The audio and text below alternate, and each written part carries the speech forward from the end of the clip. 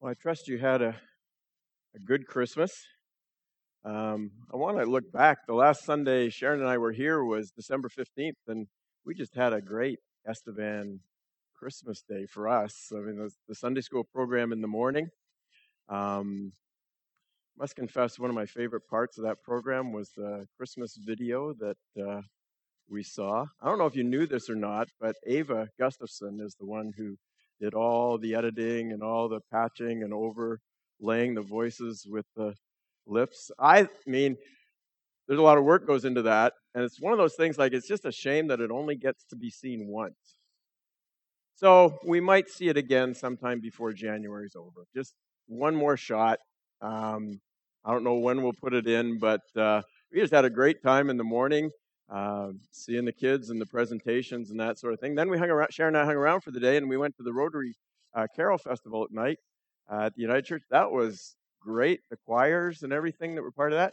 And then we went to see the lights. Went to see the Festival of Lights, and man, you guys do lights really well. They used to, when we first got to Regina in 2001, SAS Power did something like that, but it fell by the wayside. So kudos to you folks in Estevan for keeping that going. That was just a great Christmas experience for Sharon and I, and thank you to those of you who encouraged us with a Christmas card and some blessings along the way with that. We really appreciate that as well. This morning we're going to worship around the Lord's table a little later. We're also going to have a time of prayer, just kind of reflecting on 2019 and maybe a word of praise, thanksgiving, acknowledgement from you as to how God has shown his faithfulness to you. We'll give time for that a little later on as well, so you can maybe be thinking of that.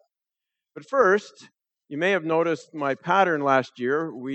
For the first Sunday of 2019, we looked at Psalm 19, and so one of the things I like to do at the start of a year is find a psalm that sort of is memorable with the year, and then a place that you can kind of look back on over the year and kind of just remember some things maybe we need to remember about how God works and what he's up to. But I was having trouble this year. So last year I did Psalm 19, and this year I should do Psalm 20 for 2020. Well, a while back I looked at Psalm 20, and I just looked at it, and I just drew a blank. I looked at it, and I thought, I read it through. It's only 9 verses. I read it through, and it's like, I got nothing. I got nothing that connects. I got nothing that clicks. I'm not seeing any resonances. So I went to Psalm 120, and I thought, well, 120 for 2020, that sort of fits my modus operandi, I guess you could say, for the first Sunday of a year. So I went to Psalm 120, and I thought, no.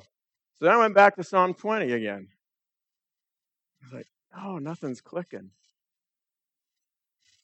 But then I thought, no, I need to stick to the pattern. Maybe it's an age thing, right? You need to stick to your routine. You know, this is my chair. I sit in my chair. This is the way I do the first Sunday. I need to do the first Sunday that way. None of you have that problem, right? Those of you that are over 60, none of you have that problem? Okay, just checking. So I went back to Psalm 20, and I read it a few times, and I started doing some of my research on it.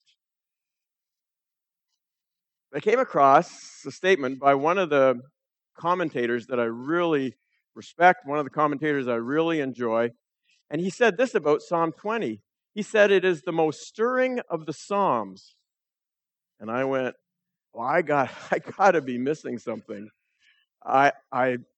This guy is a great comment. Derek Kidner's his name. He's from the United Kingdom, and I've always found him helpful, very practical, and so on. And I thought, well, if Kidner says this is the most stirring of the Psalms, I got to be missing something. So it was just time to dig deeper, time to reflect a little longer. And I think sometimes there's a good lesson there for all of us when we come to a passage of Scripture that maybe just doesn't resonate or just seems to kind of fall flat. There's a timing thing to it in terms of God's timing, I believe. And certainly there's the belief that all Scripture is profitable, that all Scripture is inspired and is profitable. And so it's kind of sometimes I just got to look a little deeper, think a little deeper, reflect a little longer. And it almost felt like, in the end, this psalm kind of chose me. as opposed to me choosing the psalm. So turn in your Bibles to Psalm 20. If you're working with the blue Bibles, page 508. We're going to read it through and then just a few comments along the way to help us understand what's going on and some ways to connect with what God might be doing in our lives in the coming year. Psalm 20, page 508. Now, as I'm reading through this, kind of a couple things to watch for. Watch for pronouns. Watch for you. Watch for we. Watch for I. And that will have something to do with sort of how the psalm plays out. Psalm 20. For the director of music, a psalm of David. May the Lord answer you when you are in distress. May the name of the God of Jacob protect you. May he send you help from the sanctuary and grant you support from Zion. May he remember all your sacrifices and accept your burnt offerings. May he give you the desire of your heart and make all your plans succeed. May we shout for joy over your victory and lift up our banners in the name of our God. May the Lord grant all your requests. Now this I know, the Lord gives victory to his anointed. He answers him from his heavenly sanctuary with the victorious power of his right hand. Some trust in chariots, some trust in horses, but we trust in the name of the Lord our God. They are brought to their knees and fall, but we rise up and stand firm. Lord, give victory to the king. Sometimes translated, God save the king. Lord, give victory to the king. Answer us when we call. Now, as I first started looking at this psalm, I thought, well, it's a typical psalm of prayer. It's a typical psalm asking God for something. But the more I got into it, the more I realized the first 5 verses are actually not addressed to God. They're addressed to a particular person. And it's kind of like a wish prayer. I'll sign off sometimes when I send Christmas cards. May you know God's best in the coming year or something like that. Another way of saying, I wish for you God's best.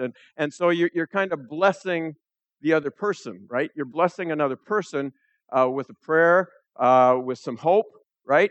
And so that's kind of what these first 5 verses are. The congregation, or probably more the singers, right? Within the division of labor within the temple, there were priests and there were Levites, and within the Levites, there was a group of people that were singers. And so the singers represent the congregation. Now you realize in the temple that the congregation is spread out. The men are in one place and the women are in another place, right? That's kind of how the things were divided back in the day. So in the worship and in the ceremonies and the rituals that are going on, the singers are singing to this individual. It's not addressed to God, because obviously verse 1, may the Lord answer you when you are in distress. So who is the you? It's obviously addressed to someone who needs help, someone who needs encouragement, because what they're doing is they're blessing this person. They're encouraging them to trust God, to realize that God will be faithful to his promises. And it seems by the time we get to, well, for sure, verse 9, the individual that they're addressing seems to be the king. Lord, give victory to the king. Verse 6, the Lord gives victory to his anointed, which is a way of viewing the king. So it seems like, so here's the scenario. The singers are singing to the king. Not our usual picture of how the Psalms work or how worship worked in the temple. So the singers are singing to the king. What has probably happened, it seems like the distress, the problem, the difficulty, was that the Israelites are going to war. Whether they're on the defensive, kind of somebody's attacking them, or they have an initiative to do battle with some other nation or whatever, they're going to war, and that seems to be the distress. And so the king has already had his time of worship. There were certain things the king was to do before going to battle, and part of that was offering certain sacrifices, certain liturgical things to be done. And so the king had his own sort of protocols before going to war. So what seems to have happened in the temple, this psalm, the king has sort of observed his rituals and the ceremonies that he's supposed to do, and he's offered the sacrifices he's supposed to sacrifice.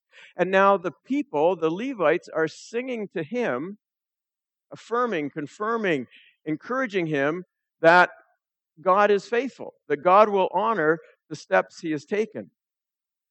And so the wish, the prayer, may the Lord answer you, may he send you help, may he remember all your sacrifices, may he give you the desire of your heart. So that I think there's a tendency for you and I, when we see phrases like that in a psalm, that we think, oh, that's for us to sort of identify with that.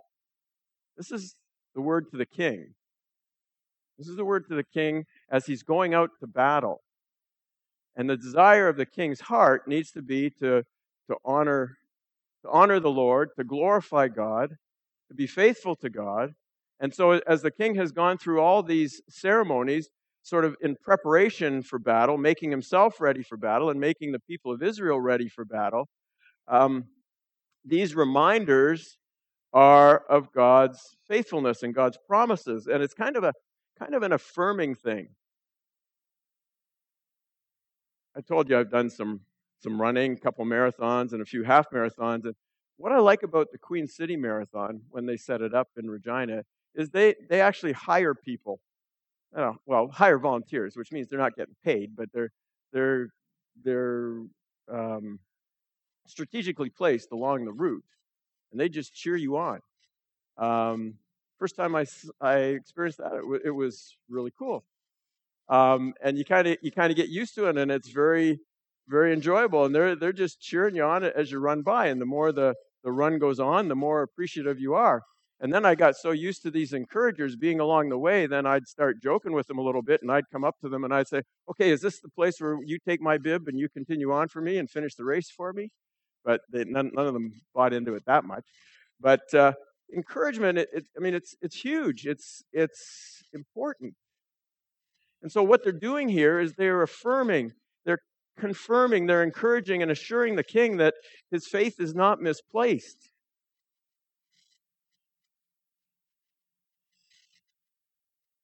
May we shout for joy over your victory. Victory is a word that comes up a few times. It's come up in some of the songs we've sung this morning. But it is a literal victory, right? It's a setting of warfare. And they're anticipating the victory that God is going to give them.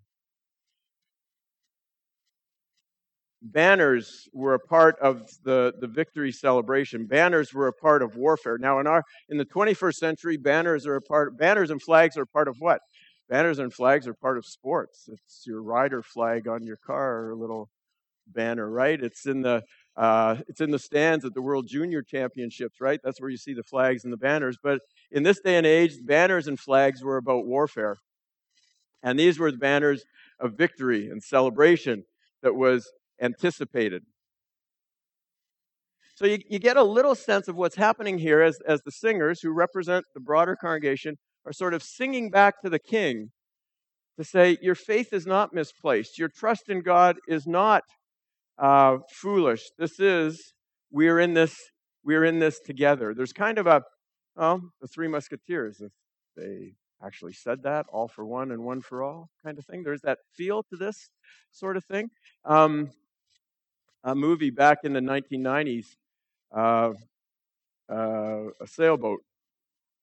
Can't remember the name of the movie, but there's a bell on the boat, and the theme on the bell for the ship was, "Where we go one, we go all." Great motto for a church. Where we go one, we go all. And that's kind of the feel for Israel here. And as there's, I don't know, do you think the kings really need encouragement?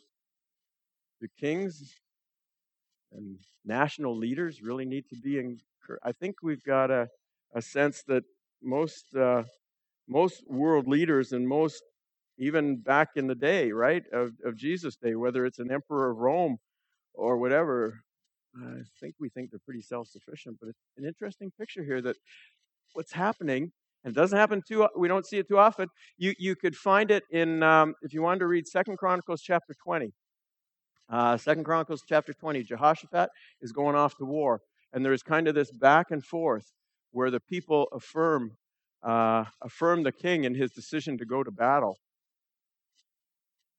But that's kind of how things worked in Israel. Much more of a corporate sense, much more of a collective sense, much more of a we're in this together sense. So I think it's a good picture for us at the start of a year that, yeah, leaders need encouragement. Leaders need encouragement. I hesitate to make too close of a connection here between the psalm that's talking about the king to talk about leaders and pastors. I know far too many leaders and pastors who have Messiah complexes already. They don't need that to be affirmed. But leaders need encouragement. Pastors we all need encouragement. It reminds me of what we studied when we were studying the book of Hebrews, right? Hebrews chapter 10. Let us encourage one another, and all the more as you see the day is capitalized, all the more as you see the day approaching. Encourage one another all the more as you see the day approaching. As we understand the Lord's return is nearer and nearer, that's the idea of the day. But the day doesn't just include God's return, the Lord's return. The day refers back to the day of the Lord in the Old Testament. And in the Old Testament, the day of the Lord was two things. It was judgment and deliverance. And those didn't happen in one moment on one day, right? There was a whole process enveloped in that idea of the day. Encourage one another all the more as you see the day approaching. How important is a word of encouragement to you? Well, don't be surprised it's that important to your leaders as well. So that's the first 5 verses. And so the last part of that refrain from the singers is, may the Lord grant all your requests. And then you got verse 6, you notice the personal pronoun. Now this, I know, it seems like, okay, here's the testimony of the king. The king has heard the encouragements from the singers, from the congregation. Now this I know. The Lord gives victory to his anointed. That's him, the king. He answers him from his heavenly sanctuary with the victorious power of his right hand. Indications are that this is sort of the king saying, thank you. Now I know I'm assured of the faithfulness of God. It's a very confident statement. It's a very bold statement.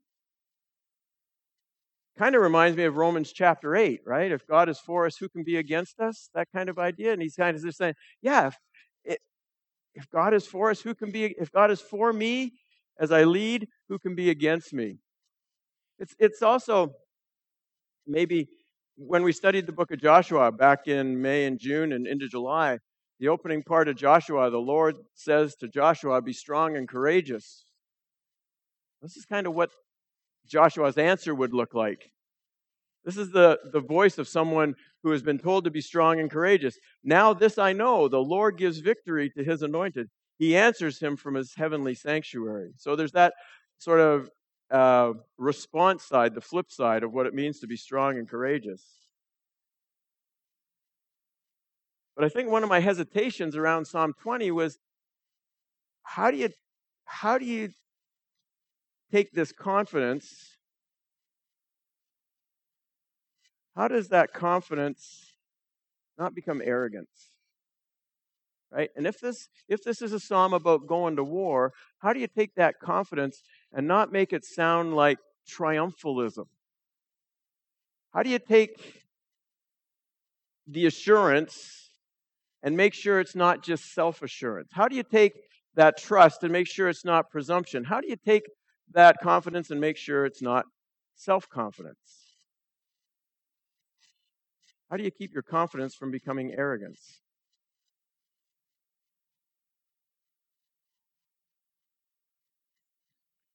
Just like I've run into my share of Messiah complexes in church leaders, I've run into my share of arrogance in churches as well. It's a tough, right? How does our trust in God not become presumptive? That's what Jesus' temptation was about, right? Satan has said, here's these 3 things to do. And Jesus says, no, because he saw through them as presumption, and they weren't trust. As much as they sound like trust, as much as they sound like you're depending on God, you're taking a step on your own without God's help, without God's endorsement, without God's approval. If you read those challenges from Satan carefully, ask yourself, how did Jesus know?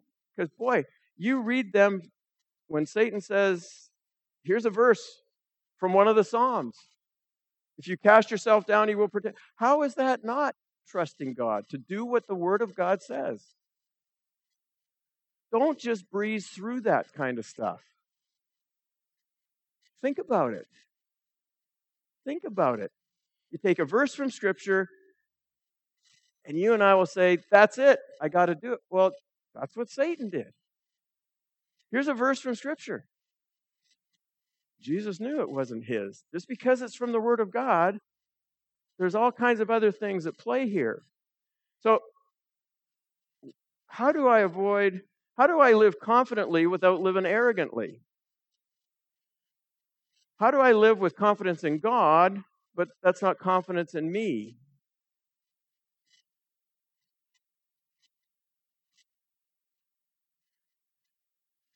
How can I know I'm right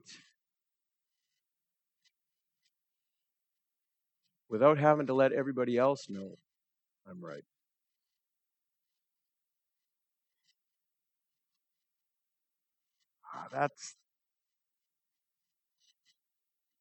What's the difference between confidence and arrogance? A confident person understands their abilities and they take on challenges. A confident person will be realistic about their limitations, and a confident person will ask for help. An arrogant person won't ask for help. I don't need help. I can do it on my own. This is the way. A confident person will give credit and praise where credit is due. The arrogant person just wants people to know they're right. And they were right. And they told you so. The confident person does not celebrate being right and does not brag. I don't think I have to tell you what the flip side of that is. A confident person knows they do not have all the answers, and they know they need others.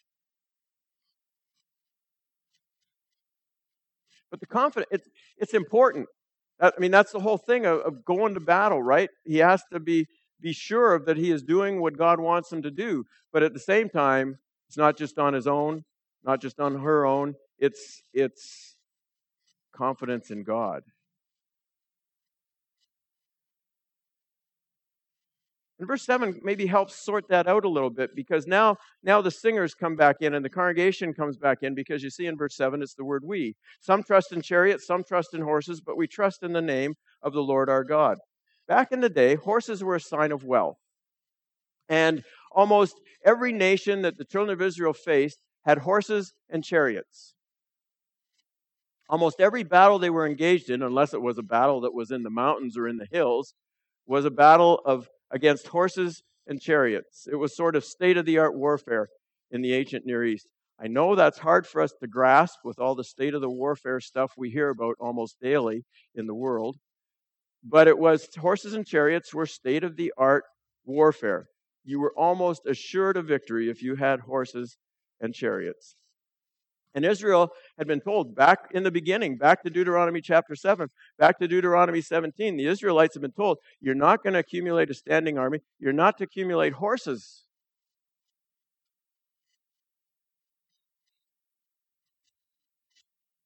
They were not to accumulate the weapons their enemies had. Talk about a disadvantage. The kings of Israel were not to accumulate stables of horses. Some of them did. Some of you may remember Solomon. Some of you, if you're going to read 2 Chronicles 20, you'll hear about Jehoshaphat's horses.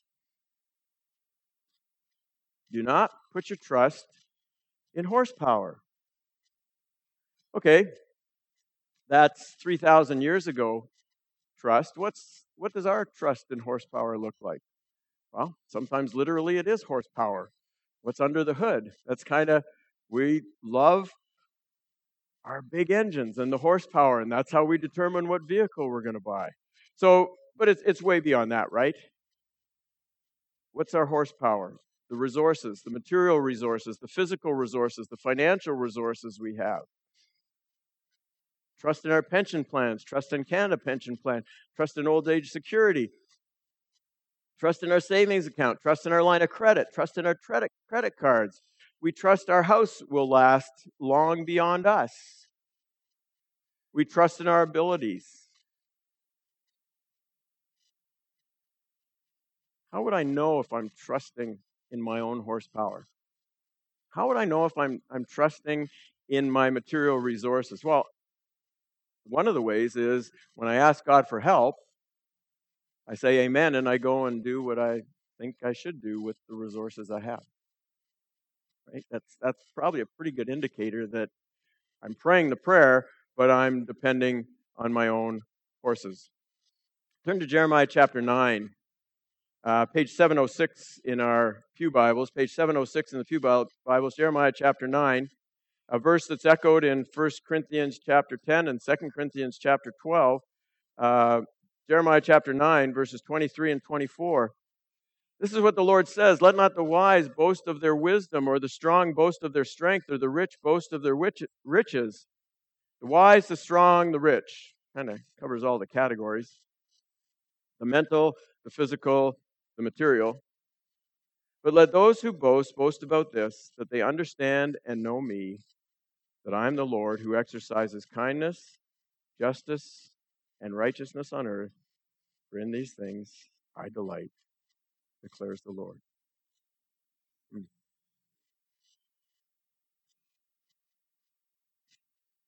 "Let those who boast about this, that they understand and know me, that I am the Lord, who exercises kindness, justice, and righteousness on the earth, for in these I delight."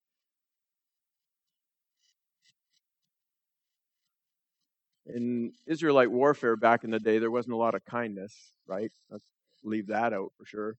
But justice and righteousness was a key factor. But for you and I in the 21st century, how do I know if I'm on the right track? Well, I don't know. I am the Lord who exercises kindness, justice, and righteousness on the earth. For in these I delight.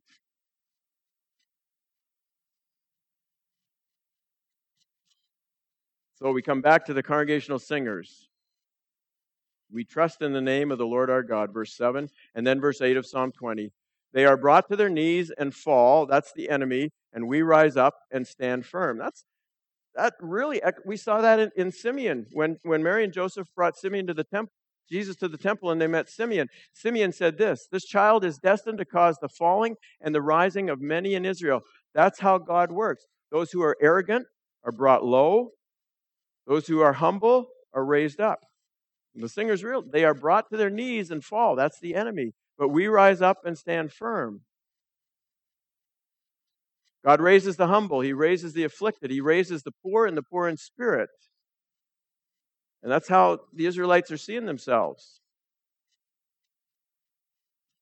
The arrogant and the proud are brought low. That's just how God works. Eventually. And finally, their prayer, and this is directed to God. "Lord, give victory to the King. Answer us when we call." And now, on the very last line, the people and the King are all in the same boat. Answer us when we call. We are absolutely and utterly dependent upon your faithfulness.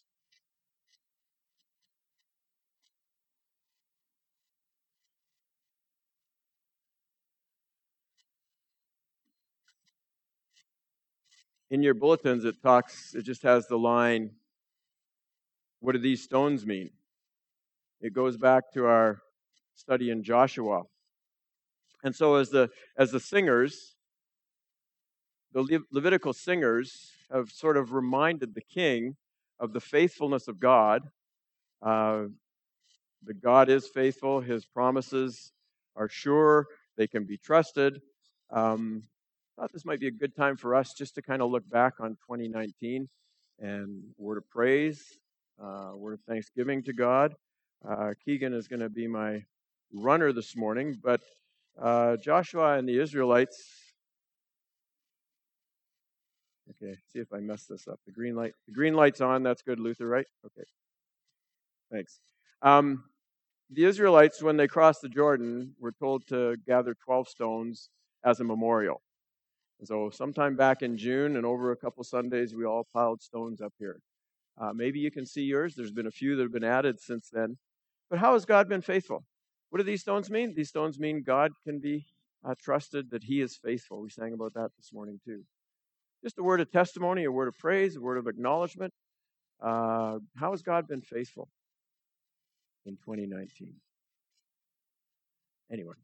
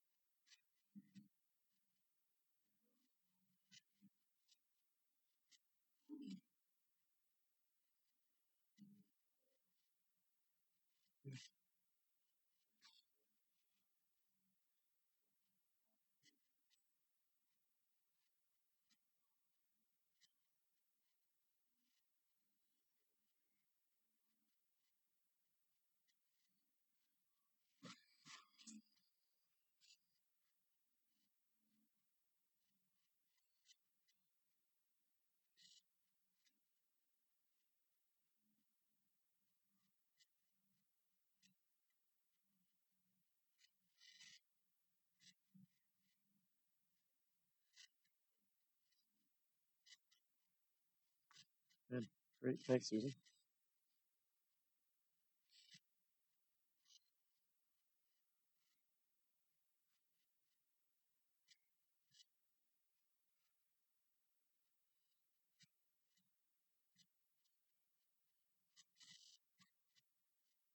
As Keegan takes the mic to Graham, around the table pre-service prayer time with the worship team, Matt was joking about me changing things around and gonna mess everybody up. So if you're hesitant to talk and it's not your usual time, that's okay.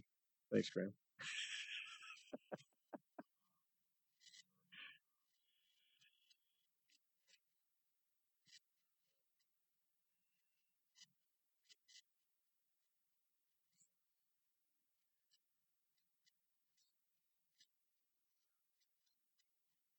Mm,